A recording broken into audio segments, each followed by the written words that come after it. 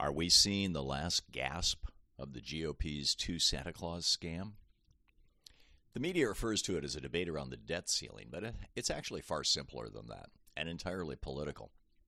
Back in November, a few weeks after House Republicans won the election and seized control of that body, I wrote to you warning that the House Republicans would try the same scam that Ronald Reagan first rolled out in the 1980s.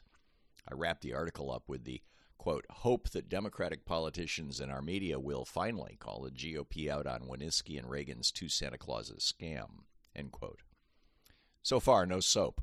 I haven't heard a single mention of two Santas in the mainstream media, and I'll bet you haven't either.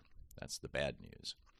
The good news, perhaps, is that the scam has lost its sting after working so well for them for 42 years. President Biden and House Democrats are standing firm, saying they have no intention of negotiating around the debt ceiling with terrorists threatening to destroy our economy. But even if it's the last gasp of this scam, it appears House Republicans plan to go out with a bang. So let's quickly review how Two Santas works. Back in 1976, the Republican Party was a smoking ruin. Nixon had resigned after being busted for lying about his secret plan to end the Vietnam War, his involvement in the Watergate burglary, and his taking bribes from Jimmy Hoffa and the milk lobby. He only avoided prosecution because Gerald Ford pardoned him. His first vice president, Spiro Agnew, had also resigned to avoid prosecution for taking bribes. Newspaper and television editorialists were openly speculating the GOP might implode. The party hadn't held the House of Representatives for more than 2 consecutive years since 1930 and wouldn't until 1994. Jerry Ford had ended the war the year before in a national humiliation. The unemployment rate was over 7%, as was inflation, after hovering around 11% the year before. The Republican Party had little to offer the American people beyond anti-communism, their mainstay since the 1950s. Americans knew it was Democrats who'd brought them Social Security, Medicare, Medicaid, unemployment insurance, subsidized college, the right to unionize, anti-poverty programs, and sent men to the moon. And they knew Republicans had opposed the big government spending associated with every single one of them. But one man, a Republican strategist and editorial writer for the Wall Street Journal named Jude Winitsky, thought he saw a way out. It was, he argued, a strategy that could eventually bring about a permanent Republican governing majority. In a Wall Street Journal op-ed that year, Winitsky pointed out that Americans thought of Democrats as the party of Santa and Republicans as, essentially, Scrooge. Republicans, he noted, hadn't even proposed a tax cut in 22 years. The solution Winitsky proposed was for Republicans to start pushing tax cuts whenever the GOP held the White House. This would establish their Santa bona fides, particularly if Democrats objected. It would flip the script, so Democrats would fill the role of Scrooge. To make it even easier for Republicans to cut taxes, Winitsky invented and publicized a new economic theory called supply-side economics. When taxes went down, he said, government revenue would magically go up. 4 years later, when Reagan came into the White House with the election of 1980, he picked up Winitsky's strategy and doubled down on it. In the primary of 1980, he'd even run on it. His primary opponent, George Herbert Walker Bush, derided it as voodoo economics. Reagan not only cut taxes on the rich, he also radically increased government spending, goosing the economy into a sugar high while throwing the nation deeply into debt. Citing supply-side economics, in 8 short years, Reagan ran up greater deficits than every president from George Washington to Jerry Ford combined, taking our national debt from over $800 billion all the way up to around $2.6 trillion when he left office. By 1992, when Bill Clinton won the presidency, Reagan and Bush's debt had climbed over $4.2 trillion, giving Republicans a chance to double down on two Santas. Bill Clinton would be their test case. House Republicans loudly demanded that Clinton do something about the national debt, waving the debt ceiling like a cudgel. Over the next 8 years, they repeatedly wielded the debt ceiling, shutting down the government twice. The battles lifted Newt Gingrich to the speakership. Clinton caved, making massive cuts to the social safety net to get a balanced budget, a gut shot to the Democratic Santa programs. By the end of the Clinton presidency, the formula was set. When Republicans held the White House, they'd spend like drunken Santas and cut taxes to the bone to drive up the national debt. When Democrats came into the presidency, Republicans would use the debt ceiling to force them to cut their own social programs and shoot the Democratic Santa.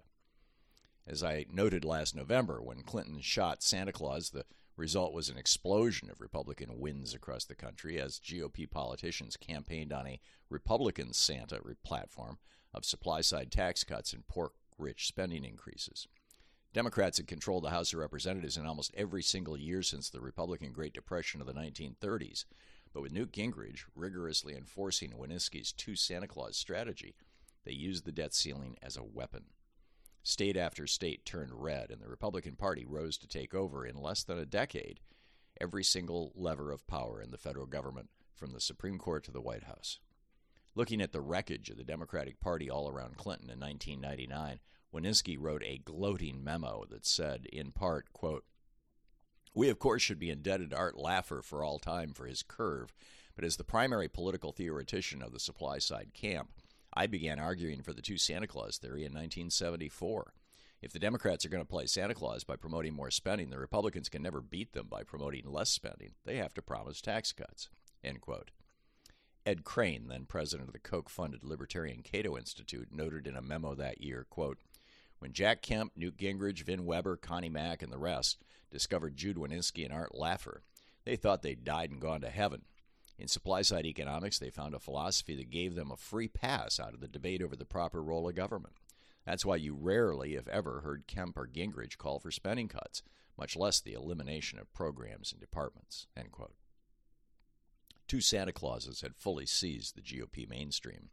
Never again would Republicans worry about the debt or deficit when they were in office, and they knew well how to scream hysterically about it and hook in the economically naive media as soon as Democrats took power. When Jude Winski died, George Gilder celebrated the Reagan-Bush adoption of his two Santas voodoo economic scheme, then still considered irrational by mainstream economists, in a Wall Street Journal eulogy. Quote, "Unbound by zero-sum economics, Jude forged the golden gift of a profound and passionate argument that the establishments of the mold must finally give way to the powers of the mind.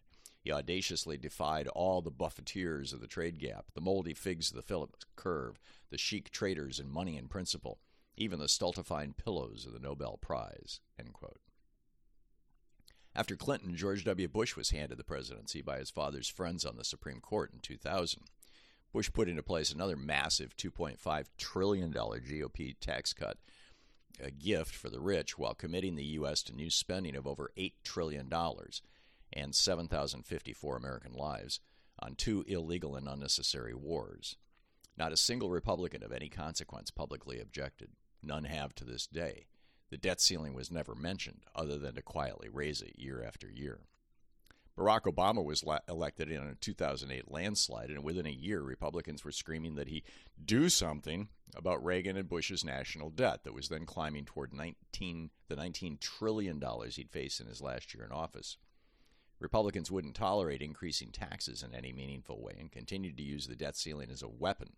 So Obama, weakened and waffling, nearly agreed to cut Social Security, the proposed chain CPI, before his own party restrained him. The result was the GOP pushing our nation to a near default in 2011 that badly damaged our economy for the following 2 years, cost us hundreds of billions, and hurt Democrats in the 2012 election. Trump came into office in 2016 after losing the election by almost 3 million votes, but winning the Electoral College with help from Putin, and instantly reverted to Reagan's two Santas strategy, again spending like a drunken Santa while cutting taxes. The total cost of his 4 years of combined new tax cuts and new spending was $13.9 trillion. While a few Republicans, apparently not clued in on the two Santas scam, finally objected, they were quickly overruled by party leadership. As former Florida Republican Congressman David Jolly tweeted this week, quote, "Roughly 25% of our national debt incurred over the last 230 years actually occurred during the 4 years of the Trump administration." Snopes then rated the claim as true. Now that a Democrat is back in the White House, the GOP is again demanding cuts in the Democratic Santa programs, threatening again to repeat the debt-ceiling government shutdowns they forced on both Clinton and Obama. Will McCarthy's House Republicans get away again with their Lucy and with the football routine? Will they succeed at crashing our nation's economy and blaming it on Biden to hurt Democrats in the 2024 election? While many in the mainstream media, and Joe Manchin, are already leaning hard on the president to negotiate cuts to Democratic Santa programs, The administration insists it'll stand firm. After all, Biden was first elected to the Senate in 1972 and knows this story well. He's lived every minute of it. And increasingly, it appears the American public has finally wised up to the GOP's Two Santas scam, even if they don't know the details or the backstory.